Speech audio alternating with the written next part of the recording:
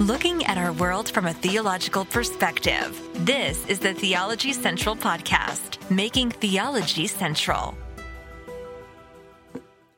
Good evening, everyone. It is Monday, August the 29th, 2022. It is currently 9:20 p.m. Central Time, and I'm coming to you live from the Theology Central Studios, located right here in Abilene, Texas. We're outside right now. There's some thunder, clouds, possible chance for some light rain. That's what's going on outside. It's just kind of like if you walk outside and see the clouds right now, it just kind of has that feeling of maybe kind of a dark feeling, an ominous cloud, hanging overhead, maybe kind of give you a more somber feeling, maybe something where you're more, I don't know, you're looking inwardly. I don't know, just a feeling in the air that maybe I cannot articulate exactly, but that's what's going on behind me outside the window that's right behind me. I walked outside a few minutes ago, just stood outside, and there was just this feeling that, I don't know, there was just this feeling. And maybe it wasn't the weather, maybe it wasn't the clouds, maybe it wasn't the darkness, maybe it wasn't the thunder, maybe it's not the chance for light rain, maybe it has nothing to do with that. The more I think about maybe I just feel that really captures the mood that I've been in for at least a portion of the day. Because there was some news that came out today that, of course, all over Christian websites and Christian social media, everyone had an opinion. Everyone was placing their judgment. Everyone was placing their condemnation. And it really just got to me a little bit. And so this is what I'm going to ask of you tonight. If you're listening live, please give me a little bit of grace, a little bit of mercy, to just kind of share more directly from the heart. Maybe I'm not going to worry about how organized this is. Just let me talk. Just let me share. Just let me work this out, because even if it's of no advantage to you, it will do me some good this evening, sitting here in my studio to just talk this out. Just imagine you're just listening in to me just struggling with a reality about Christianity that has grown to bother me more and more over the years.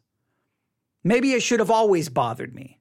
Maybe when I was a younger Christian, I thought of myself one way, and maybe the longer I have been a Christian, the more I saw the reality in my own heart. And once I saw the reality in my own heart, it made me change my view about Christianity at large. And some of you will perceive that what I'm saying is contrary to biblical Christianity. And that's okay. Just at least to let me talk this out, talk this through. Does that work for you? I hope so. I hope so. I'm going to begin with a phrase that is used frequently from all kinds of churches, from all different types of theologies, all kinds of different doctrinal backgrounds, theological streams. Even no matter how different the church is, at some point, they will say something like this: the church is made up of flawed people. The church is made up of flawed people. Now, sometimes we just simply throw that out as an apologetic to those criticizing the church, those condemning the church, those pointing out the hypocrisy of the church. We'll say the church is made up of flawed people. But we say it frequently. My concern is we are quick to use the phrase when it's beneficial, when it's advantageous. We say the church is made up of flawed people. We will say that. But in practical reality and the daily practice of the church, I don't know if we operate and function like that is actually true. We're like, the church is made up of flawed people. And then in practice, we seem to act like nobody should be flawed And we have kind of a different way of thinking. And I think there's some kind of disconnect here. Let me ask you the question. Let me ask some questions. I got millions of questions tonight. Is the church made up of flawed people? I think everyone will say amen. All right. Now, what should that look like? We won't get to that question. But let me ask you this. Who is flawed? Who is flawed? Who? Who in the church is flawed? Everyone. Okay. The deacons, are they flawed? The elders, are they flawed? The Sunday school teachers? The youth pastor? The associate pastor? Can the pastor be someone who is flawed? Now, on one hand, everyone's going to say yes, until the flaws reveal themselves, until the flaws are seen. And then once the flaws are seen, what's the, like, there's got to be kind of a chart, right? Okay. Flaws that are ranked like, okay, 10, starting at 10. 10 is a small flaw, an insignificant flaw. 1 is like the big flaw. So when on this chart, like when your flaws begin to show, when your flaws are exposed, what happens for flaws that are ranked at 10, 9, 8, 7, 6, I'll say 10 to 6? Nothing, no big deal. Maybe just have a word in private. No big deal, right? 10 to 6 is okay flaws, because obviously everyone is flawed. I mean, that's the word we use. Everyone's flawed. We may even go so far to say everyone is a sinner. Well, what levels of sin can be manifested before it becomes a major issue? Is it a 10? Again, I'm using my chart, 10 being like the least severe, and 1 is like number 1 on the charts. That's the big one. That's the hit sin that will get you excommunicated, disciplined, shamed, disqualified. It's the big one. Now, if we just think this through, if we say everyone is flawed and everyone is a sinner, we obviously are accepting certain flaws and certain sins as not being something that is life-altering, life-changing. Someone has to stand before the church and confess. Someone is in danger of church discipline. Someone's going to lose their position as a Sunday school teacher. Someone's going to be disqualified as a pastor. Clearly, there's lots of these things. There's lots of these things that we accept. See, we say everyone is flawed, but we don't really think about what that means. Everyone is a sinner. We say that, but then what does that actually mean?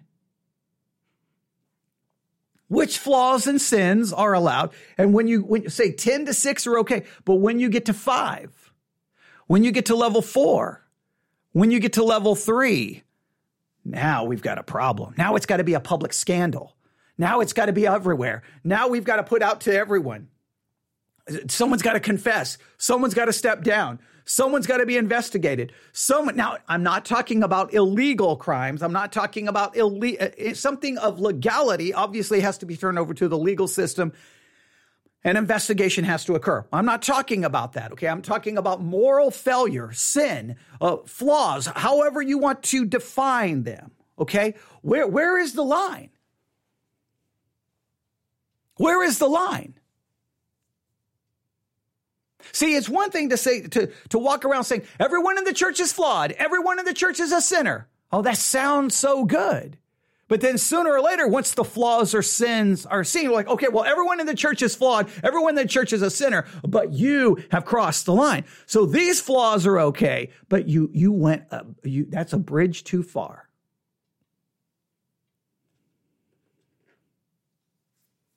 If everyone in the church is flawed,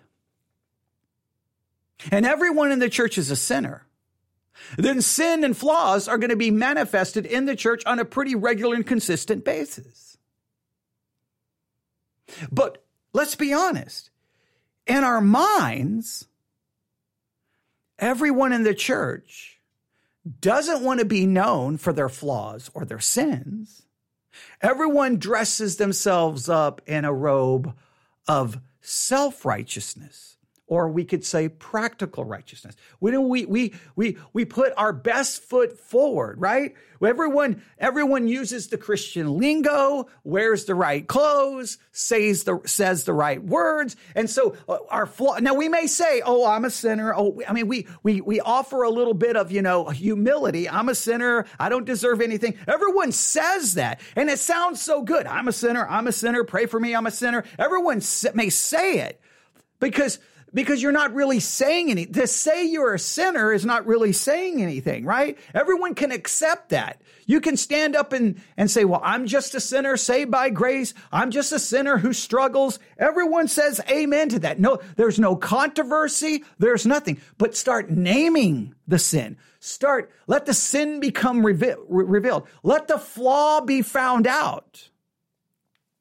Oh, no. Now it's not like, oh, you're a sinner. So I think for the most part, the church wants to put forth the idea of holiness, righteousness, godliness. That's what we want to be known for. But if everyone in the church is a sinner and everyone in the church is flawed, do you think we spend more time trying to cover up the reality of what we are with an external righteousness that simply is nothing more than fig leaves covering up our own spiritual nakedness? And really, we don't want to be seen for the truth of what we are.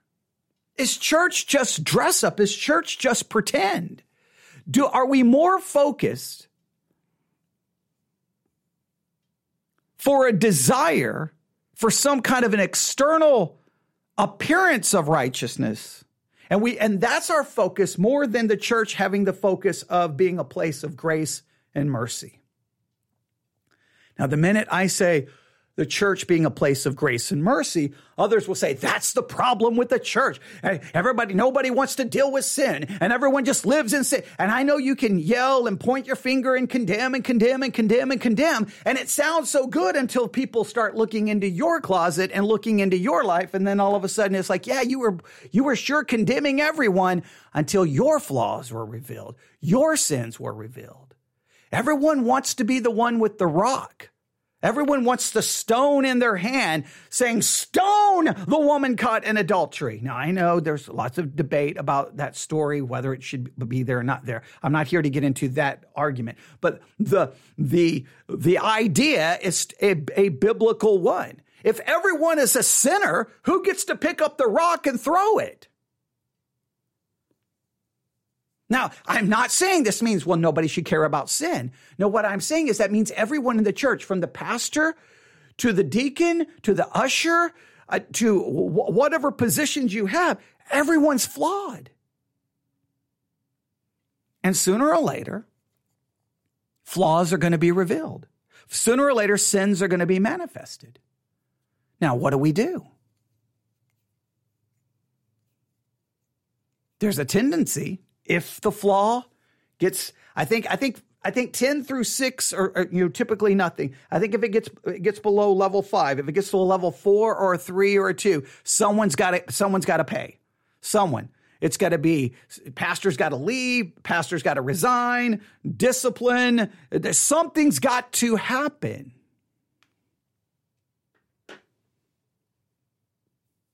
Have we gotten it all wrong? Have we gotten it all wrong? If our theology says you still have a sinful nature, I still have a sinful nature. You're a sinner and I'm a sinner. You're going to sin, I'm going to sin. From the pulpit to the pew and everything in between, we're all going to sin. Now, here's what we can't do. We can't excuse our sin. We can't justify our sin. We have to acknowledge it, but we should be able to, once it's revealed, is to acknowledge and to struggle and hurt with one another so that we can move forward. And when their sin is exposed, what do we actually want? I mean, and from the story that happened today, and I'm not going to go into it because everyone will focus on that. What I saw is people, piece of garbage. He's trash. He deserves it. He's fake. And just attack the person. It's just attack. Where's the love? Where's compassion? Where's grace? It's like there's never mercy or grace. It's like nobody wants restoration. Everyone wants destruction and condemnation. Don't we want the woman caught in adultery, not exposed and destroyed and shamed, but to receive grace and mercy and restored? The pastor who falls, do we just want destruction and that word disqualified? They're disqualified. We just love that word, disqualified. You're disqualified. Never about, okay, wait a minute. Temporarily, you may be disqualified. Let's see if we can restore you. The Bible doesn't say if someone breaks the rules of 1 Timothy 3, that's it. They can never be restored. I mean, Peter denied 3 times and was restored. David murdered, adultery, and was restored to write holy scripture. Someone's going to say, well, he didn't get to build the temple. No, his son, who just took the adultery to a whole different level, got to build the temple. All right, we could go all day on all of that. What do we want when people fall? What do we really want? Has the church placed a desire for really an external righteousness and holiness above a place of grace and mercy and restoration? Let's just look at some scriptures tonight. Let's just look at some scriptures. Throughout the day, I've just been writing down different references. I'm not going to have time to exegete all of these. Maybe we'll work on this. I don't know. I don't know. It just depends on the reaction to this. A lot of people are going to try to argue. And the problem with the problem with the church today is there's too much ungodliness. Look, the ungodliness has always been in the church. It's never not going to be in the church because the church is made up of ungodly people, of flawed people.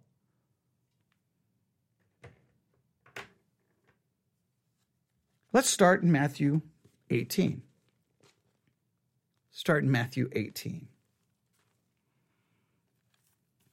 Matthew chapter 18, verse 12. Matthew chapter 18, verse 12. How think ye, if a man have 100 sheep, and one of them be gone astray, doth he not leave the 99 and goeth into the mountains, and seeketh that which is gone astray? And if so be that he find it, verily I say unto you, he rejoiceth more of that sheep than of the 99 which went not astray. Even so, it is not the will of your Father, which is in heaven, that one of these little ones should perish. When one goes astray, is the church the place of mercy and grace and forgiveness and restoration? Is the Christian world the place of mercy and grace, or is it, they're not really sorry. They're only sorry that they got caught. They're fake. I never liked them in the first place. I always knew something was wrong with them. I never liked their preaching. And just condemn and attack and attack and attack and attack and attack. We're like rabid dogs, right? Who hasn't eaten. And when someone sins, it's just like a rabid dog who hasn't eaten, and it's just like raw meat, and it just attacks and just tears and rips and slanders and gossips and just destroys. Shouldn't we go run and grab that person and say, come back here? The church is where you belong. The church is where you belong. A place of grace, a place of mercy, a place of love, place of forgiveness. Because you know that person who went astray? Maybe they went astray on your level of what's allowed. Maybe you're at a 6 in your flaws and your sin, and maybe they're at a 3. So maybe you've been good and your sins and flaws have never been exposed because they're that kinds of sins and flaws that nobody cares about. And this one made it down to a 3 or a 2. Maybe they even made it down to a 1. You know what? You're still a sinner. You're not better than they. You're not better than them.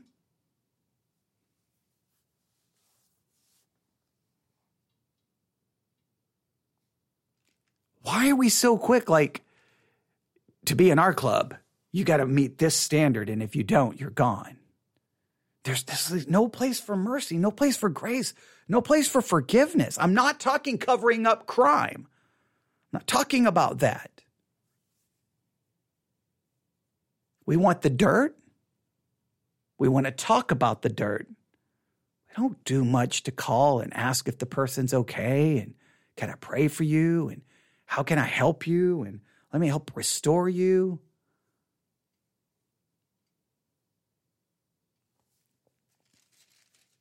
Do we go after the one that's gone astray? We go find the one who's gone astray so that we can post about them on Twitter and so that we can destroy them. And then how does this work in the church? Matthew chapter 18, verse 15. Typically, Matthew 18, verse 15 and following, typically, this is what we use to refer to church discipline, which is, we always seem to forget this. Moreover, if thy brother shall trespass against thee, go and tell him his fault between thee and him alone. If he hears thee, you've gained the brother. Everyone in the church is flawed. Everyone's a sinner. If the sinner is known by the people who know it, now I'm not talking something illegal. Just a sin. And they confess that sin. They acknowledge that sin and say that they're going to turn from that sin. Does there need to be more?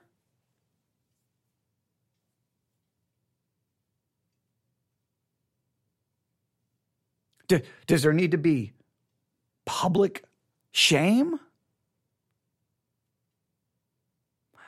A lot of my feelings about how the church handles sin I was greatly impacted by it. I think I saw it 2 times, maybe 3 times, where it was all 3 cases, teenage girl got pregnant. And she's there by herself, forced to stand behind the pulpit or stand up on the platform to confess her horrible sin of premarital sex because she got pregnant. Now, the other girls in the youth group, they may be having premarital sex, but nobody knows, so they're good to go. So she stands there in public humiliation and shame. Typically, the teenage boys like, peace out, I'm gone. I'm not going anywhere. They're gone. And then there's the girl publicly humiliated. Why? Why does she have to give a public confession? Why?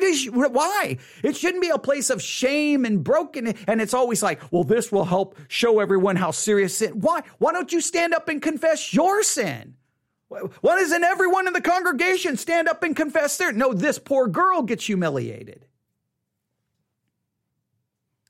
If she came and I mean, the sin's already known. She's pregnant. If she's acknowledged that what she did was a sin, well, then why isn't there just forgiveness? Why does there have to be public humiliation?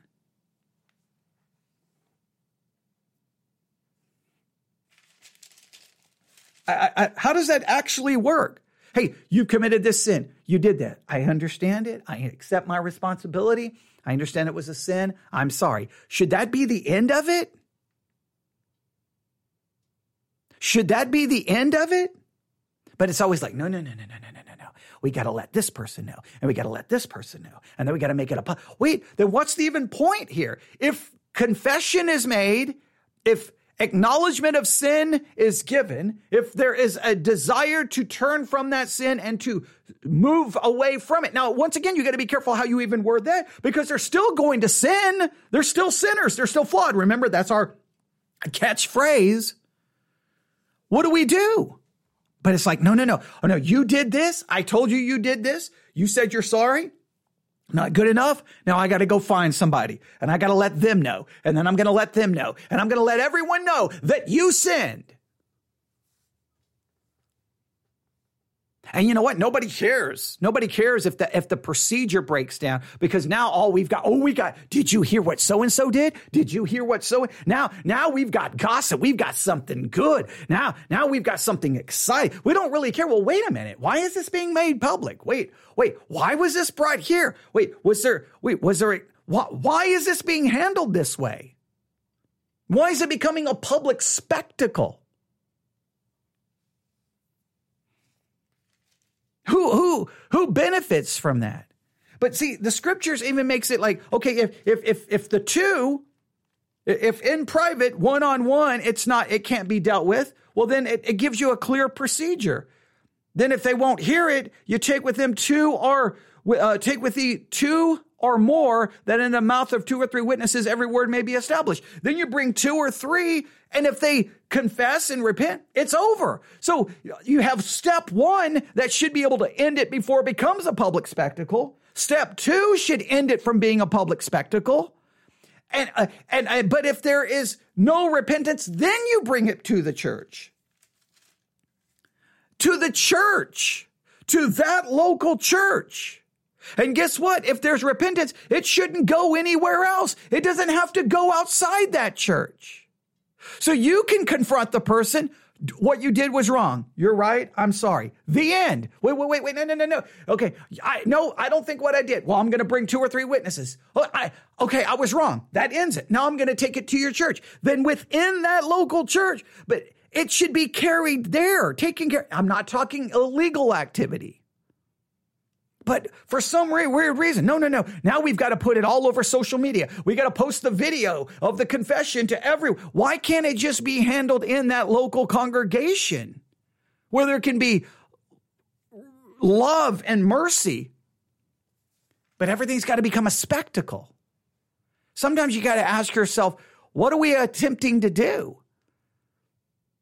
Do we want forgiveness and restoration, or do we want spectacle and destruction?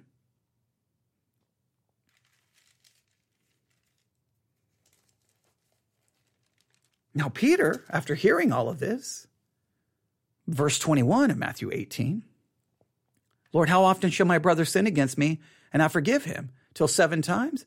Jesus saith unto him, I say not unto thee until 7 times, but 70 times 7. It seems that Jesus is saying 70 times 7. This process, hey, you committed a sin. I'm sorry. Then it's forgotten. It's done. We move on.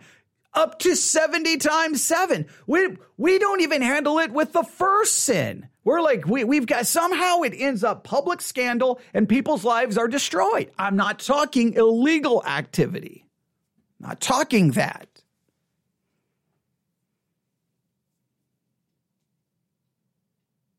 I mean, if everyone in the church is flawed, if everyone in the church is a sinner, that's got to mean something in the way we conduct ourselves. What do we do with this passage? We use this for church discipline, but it's never followed. If someone sins, I don't care if it's the pew or the pulpit. They confront, they repent. Shouldn't it be over? No. See, because your flaw, your sin got to level 3. Now, it's crucify you. Now, I'm not saying excuse anything. There's the thunder.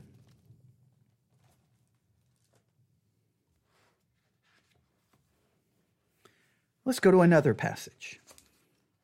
I don't know if when I said there's the thunder, it was in the background. I don't know if you could hear it. Let's go to Romans chapter 7. I'm going to read this in a different translation. Romans chapter 7. Here's the words of the Apostle Paul. You know these words. We quote them all the time. How does it work inside the church? Romans chapter 7, verse 19. The Apostle Paul says this, For I do not do the good that I want to do, but I practice the evil that I do not want to do. Now, if I do what I do not want, I'm no longer the one that does it, but the sin that lives in me. And look at this. This is what he says. This is very important. Look at the very end. The last verse here that no one ever wants to read from Romans 7:25. Thanks be to God through Jesus Christ our Lord. So then with my mind, I myself am serving the law of God, but with my flesh, the law of sin. He ends that section by saying, hey, this is how it's going to work. With my mind, I'm trying to serve the law of God, but with my flesh, I'm going to continue to serve the law of sin because I have a sinful nature. The things I want to do, I'm not going to do, and the things I don't want to do, I'm going to end up doing. That's the life of a believer. Now, if that is true, how does that work in the church? The church is made up of people who the things they want to do, they don't do, and the things they don't want to do, they do. That goes from the pulpit to the pew. Now, we say amen to that until the things you don't want to do and you're doing them is exposed. Once it's exposed, now the theory, we throw out the theory and we're like, that's it. You've crossed the line. Now disqualify, destroy, corrupt, discipline. Now, yes, there's discipline if there is not repentance. But the problem is now no one can repent because as soon as you repent or apologize, people are like, it's not sincere. It's not sincere. It's not sincere. We basically demand that everyone is perfect. It's basically, the church loves to condemn the liberal cancel culture. It's been in the church forever. You're canceled. You're done. And your apology is fraudulent. We would have been there sitting, watching David going, yeah, David, you're sorry because you got caught. You're not sorry. That's Psalm 51. Give me a break. That's not sincere. You got busted. You're just trying to save yourself. And then if all of a sudden we were find out he was writing scripture, we'd have been like, how dare you? You cannot write scripture. You're disqualified.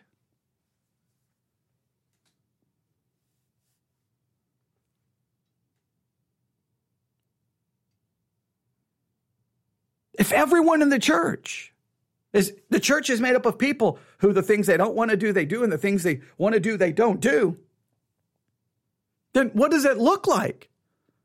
Because it looks like this is what the church turns into. Keep your sins hidden. Don't confess. Don't let anyone know. Now you can let them know the little ones, right? Oh, I'm struggling with a little bit of pride, or I'm struggling with a little bit of bitterness. Yeah, you can say that. You can't be a guy who stands up in small group and says, man, last 3 weeks, it's been porn every single night. Wait, what? Wait, what? No, you can't be the Sunday school. No. Disqualification. Well, wait. So if it's pride, I'm good to go. If it's pride, I always find that interesting. I'll just give you an example. 1 Timothy 3, right? 1 Timothy 3. Let's go here. I just find it interesting. 1 Timothy 3, which the qualifications of a bishop, which as soon as someone does something, then they read this to say you're disqualified forever, which it never says that. It could make an argument for temporary, but it doesn't say that there can't be restoration. But if you just see a bishop must be blameless, the husband of one wife, vigilant, sober, of good behavior, given to hospitality, apt to teach, not given to wine, no striker, not greedy of filthy lucre. I've never seen a pastor disqualified for greed. I've never seen that because would you even see the greed? See, you can have the greed there, but no, that's okay. But patient, not a brawler, but covetous. I've never seen someone, disqualified for greed, for covetousness, for not being patient. All right. Not a novice, lest him being lifted up with pride, he fall into the condemnation of the devil. You've not seen too many pastors removed from the pulpit for pride. Now, these are things that are mentioned. If he was to stand up, and he may have pride, he may have not be as patient. There's things there that he may fall short in, and we'll say, well, no one's perfect. No one's perfect. We'll make 100 excuses. Then if all of a sudden someone finds out he's looking at porn, he's disqualified forever. Well, wait. There doesn't even mention any sexual sin mentioned there. Now, am I excusing that? Not excusing it in any way, shape, or form. Has to be dealt with. But you see, so then what? He can confess. That means there's some sins he can't confess. And there's some sins that are not allowed. How is the church functioning as a place of grace and mercy where people can be real and not a place where everyone has to pretend and cover up and wear their fig leaves? Now, I'm not saying everyone should stand up and confess everything, but the minute the flaw is exposed, it's almost like, this is almost the way it works. Before you're saved, you can bring every sin you've ever committed. It can be everything. I mean, it doesn't matter what it is. You bring it and we say it's washed away. It's forgiven. The blood of Christ washes your sins away. And now you're good to go. You're good to go. But that same forgiveness is not offered to the believer. Now that you're a believer, you can't commit certain sins because now you're done. And that's why a lot of Christian young people, when they fall into big sin, they run away from the church, not to the church. Because once you're a Christian and you messed up, the same level of forgiveness and love and mercy is not extended to you. We think that complete forgiveness is only for the lost person, not for the believer. Now the believer, we immediately wants to say, well, you can be forgiven. And then we always throw in, but, however, there's going to be consequences. And we get to tell you what the consequences are. We get to tell you it. 1 Timothy 3 doesn't lay out what the consequences are. There's like, here's the qualifications. Okay. Is anyone going to meet all of those qualifications perfectly? Well, we'll all say, well, not perfectly. Okay, well, then as soon as someone commits something that may not even be listed there, then we say we're disqualified and you're done. Do you not hear how utterly confusing and subjective it all is?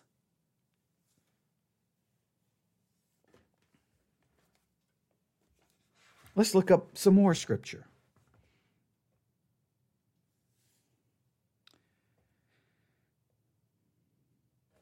How about 1 Corinthians 3?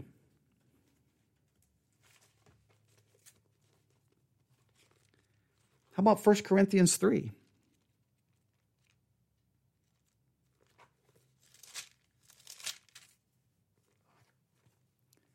This is the church.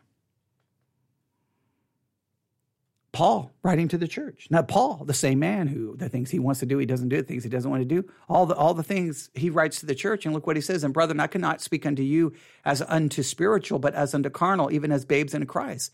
I have fed you with milk and not with meat, for hitherto you are not able to bear it. Neither are you now able, for you are yet carnal. There is among you envying, strife, divisions.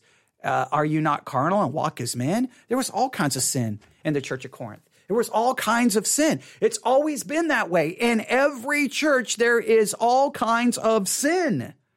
All kinds. There's pornography. There is drunkenness. There is bitterness. There is lack of submission. There's thousands of issues on any given Sunday represented by all the people sitting in the pew. But we all cover it up. And if it gets exposed, then it's death, destruction, and it's best you just leave and never come back. Where's the grace and mercy going, man? Hey, look, so-and-so has fallen into the pigsty. Climb over the fence and get down into the pigsty with them and help get them out.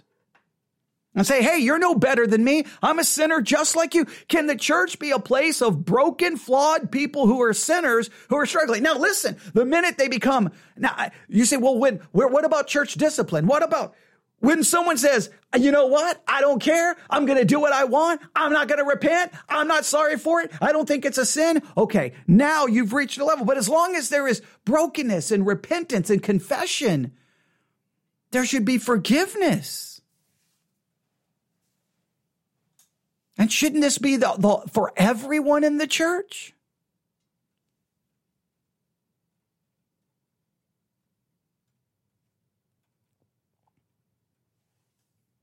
Shouldn't 1 Corinthians 13 be that describes that we have a love for one another? A love, a compassionate love, a caring for one another, that we keep no record of wrongs? That we love and we forgive and we have mercy. Shouldn't it be a place where there can be openness? James chapter 5, verse 16.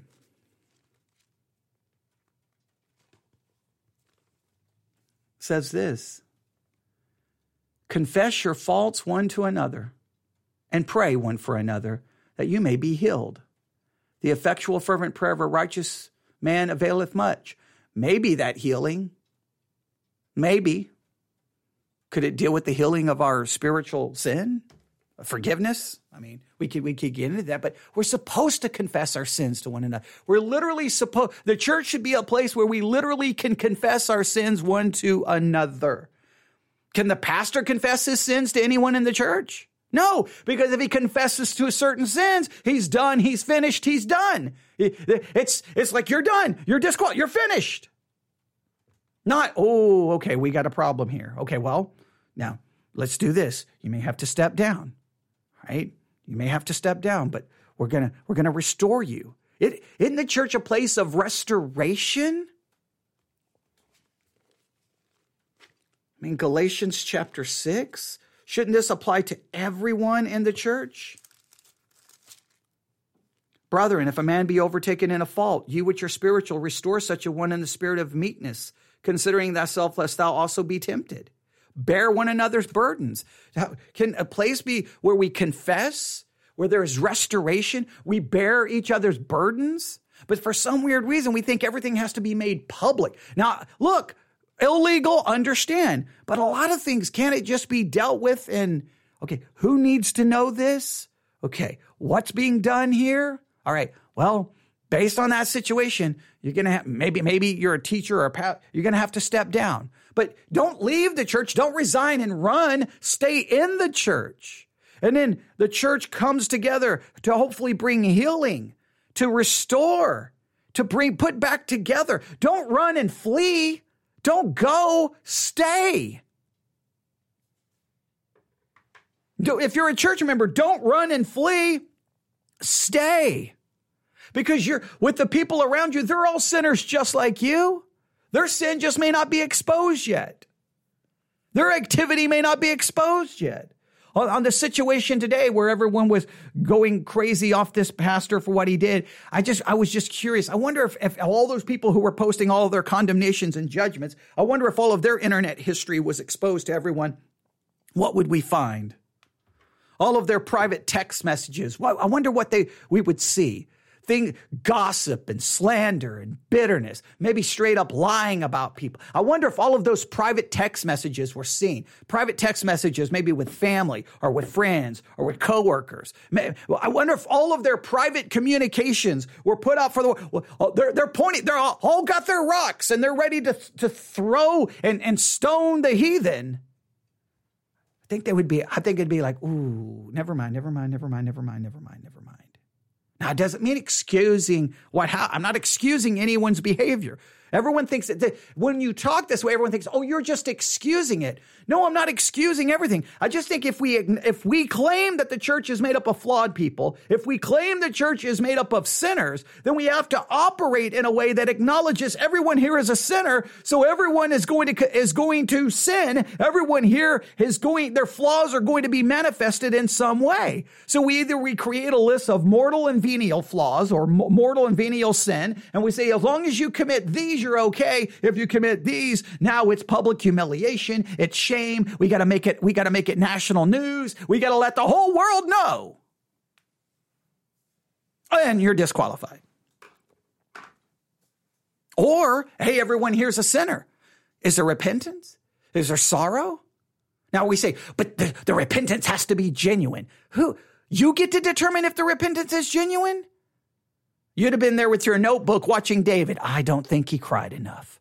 I don't think David wasn't. You would be right there. You would be, Peter, no, Peter, come on. No. You denied him 3 times. You think you're going to just get to preach right after you denied him 3 times? You think you're just going to get to confess your sin and then just turn around and get to preach on the day of Pentecost? Who do you think you are?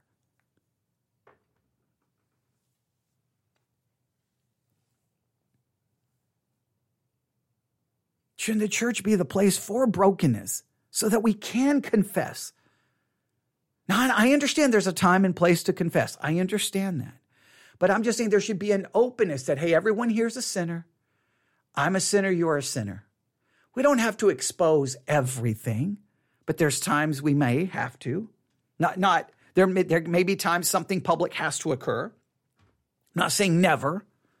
But I'm saying the biblical model seems to be confess it in private, and if it's dealt with, and you move on. There's a lack of repentance seems to be, but we like the scandal. We like the spectacle. One other scripture. One other. Yeah, absolutely. Someone just said, I think God is the only one who can determine if their repentance is genuine. I mean, exactly. I mean, how can we determine that? If someone says, nope, I sinned and I was wrong, then okay. I mean, my thing is always like, you try to keep everything as, here's my thing. The church has to first acknowledge that everyone in it is, I'm going to get a little off track here, but that's okay. I think here's how the church has to operate. Everyone here is flawed and everyone is a sinner. So everyone's got sin and everyone's got flaws. Some may be made manifest, some may be kept in private, but sooner or later, sins are going to be known and they're going to be private. Once that happens, you have to confront. Hopefully as much as in private as possible. If they won't repent, then that's where the problem is. If they will not. If they, and guess what? If they don't repent and leave and they come back, you don't make it a public spectacle. You're like, you know what? You wouldn't repent. Now you come back. You got to stand in front of her. Why would you do that? You don't have to let everyone know. You don't have to share everyone's dirt. You don't have to destroy people's lives. The church has to be a place where grace and mercy is the rule because everyone in the church is flawed.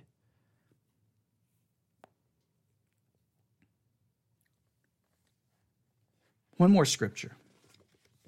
One more. And again, this has bothered me all day. And again, I think it's maybe the story got to me today. Maybe the weather outside just makes it a time that would be more introspective. I don't know. Maybe self-analysis.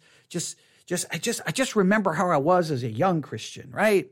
It's like, no, we're supposed to not sin. We're supposed to be perfect. We're supposed to be right. And people who mess up and fail, they need to be exposed. It was much more a harder idea. And then I kind of realized it didn't take super long into my Christian life. I'm the sinner. I'm the one. I've got 9,000 problems here. I got 99 problems and they're all me. And I'm like, man, how do we work this? But then all I've ever seen in the church is judge, condemn, judge, condemn, judge, condemn. And so it's a place of shame. It's a place of guilt, which becomes a place of cover up.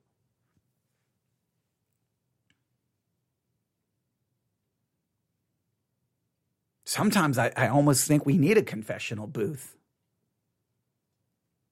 Or at least someone can walk in and just confess and get out, be told that, I know I'm not saying from the Catholic way, but from a more biblical way, based on the blood of Jesus Christ, based on his sacrifice, your sins are forgiven. Your sins are covered. Your sins have all been paid for.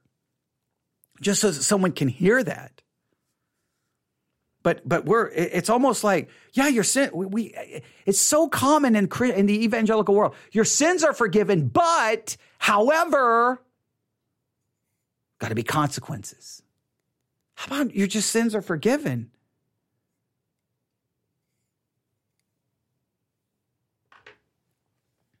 I mean, how many times you have to pay for it? It's already been paid for.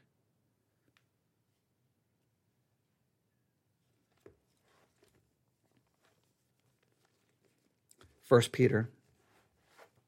I'm just sitting here listening to the rain fall outside. It's the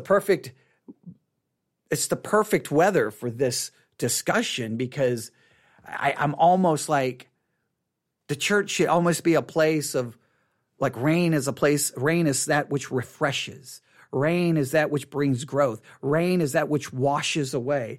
And the church needs to be a place of grace and mercy where we can be constantly refreshed and forgiven and sins washed away. We're all messed up.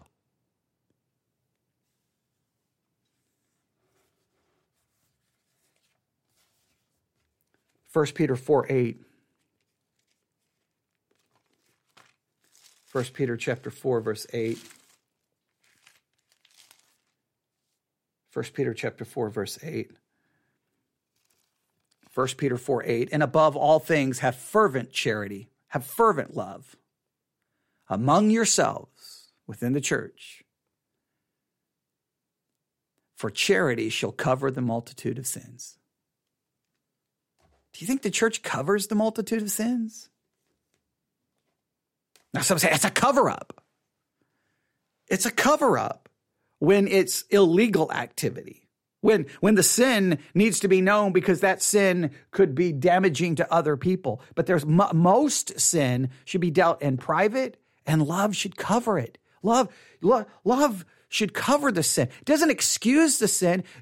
You can talk to the person. Like if you're mad at the person for sinning, talk to the person directly. But it does not. Why do we got to go tell everyone else? Why do we always got to make it a spectacle? Why do we have to destroy?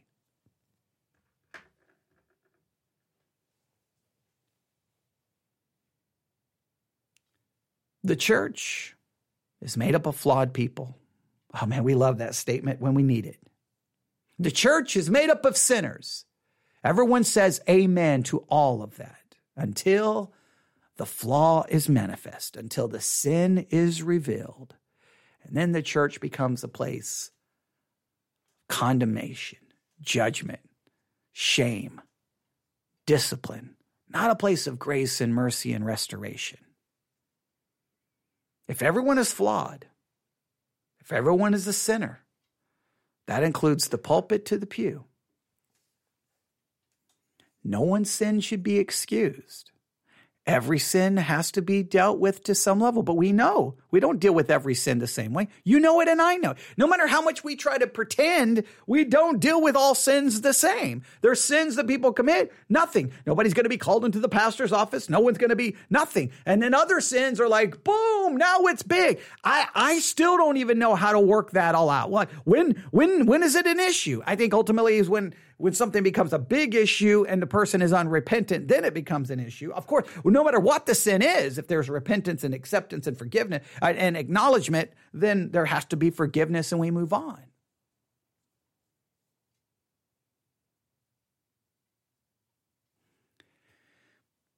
I'll stop there. newsif@yahoo.com, newsif@yahoo.com. newsif@yahoo.com. I know there will be much disagreement. I just hope if your disagreement, it's disagreement based on something I actually said, not something you're trying to say that I'm saying, because I think a lot of what I'm saying will be misrepresented. If that's the case, well, I'll try to clarify. But I think I've given you plenty of scriptures to meditate on. And all I want you to do is I want you to think about everyone in the church is a sinner. So that means sin is happening all the time. How does the church operate in a way that's consistent with that reality? Without becoming a place of just pretend and cover up and hiding. There's got to be an answer there. I would love to get your thoughts. Thanks for listening. newsif@yahoo.com. Everyone have a great Monday evening. And for those here in the West Texas area, let's pray that it keeps raining, all right? Because we need it, all right? God bless.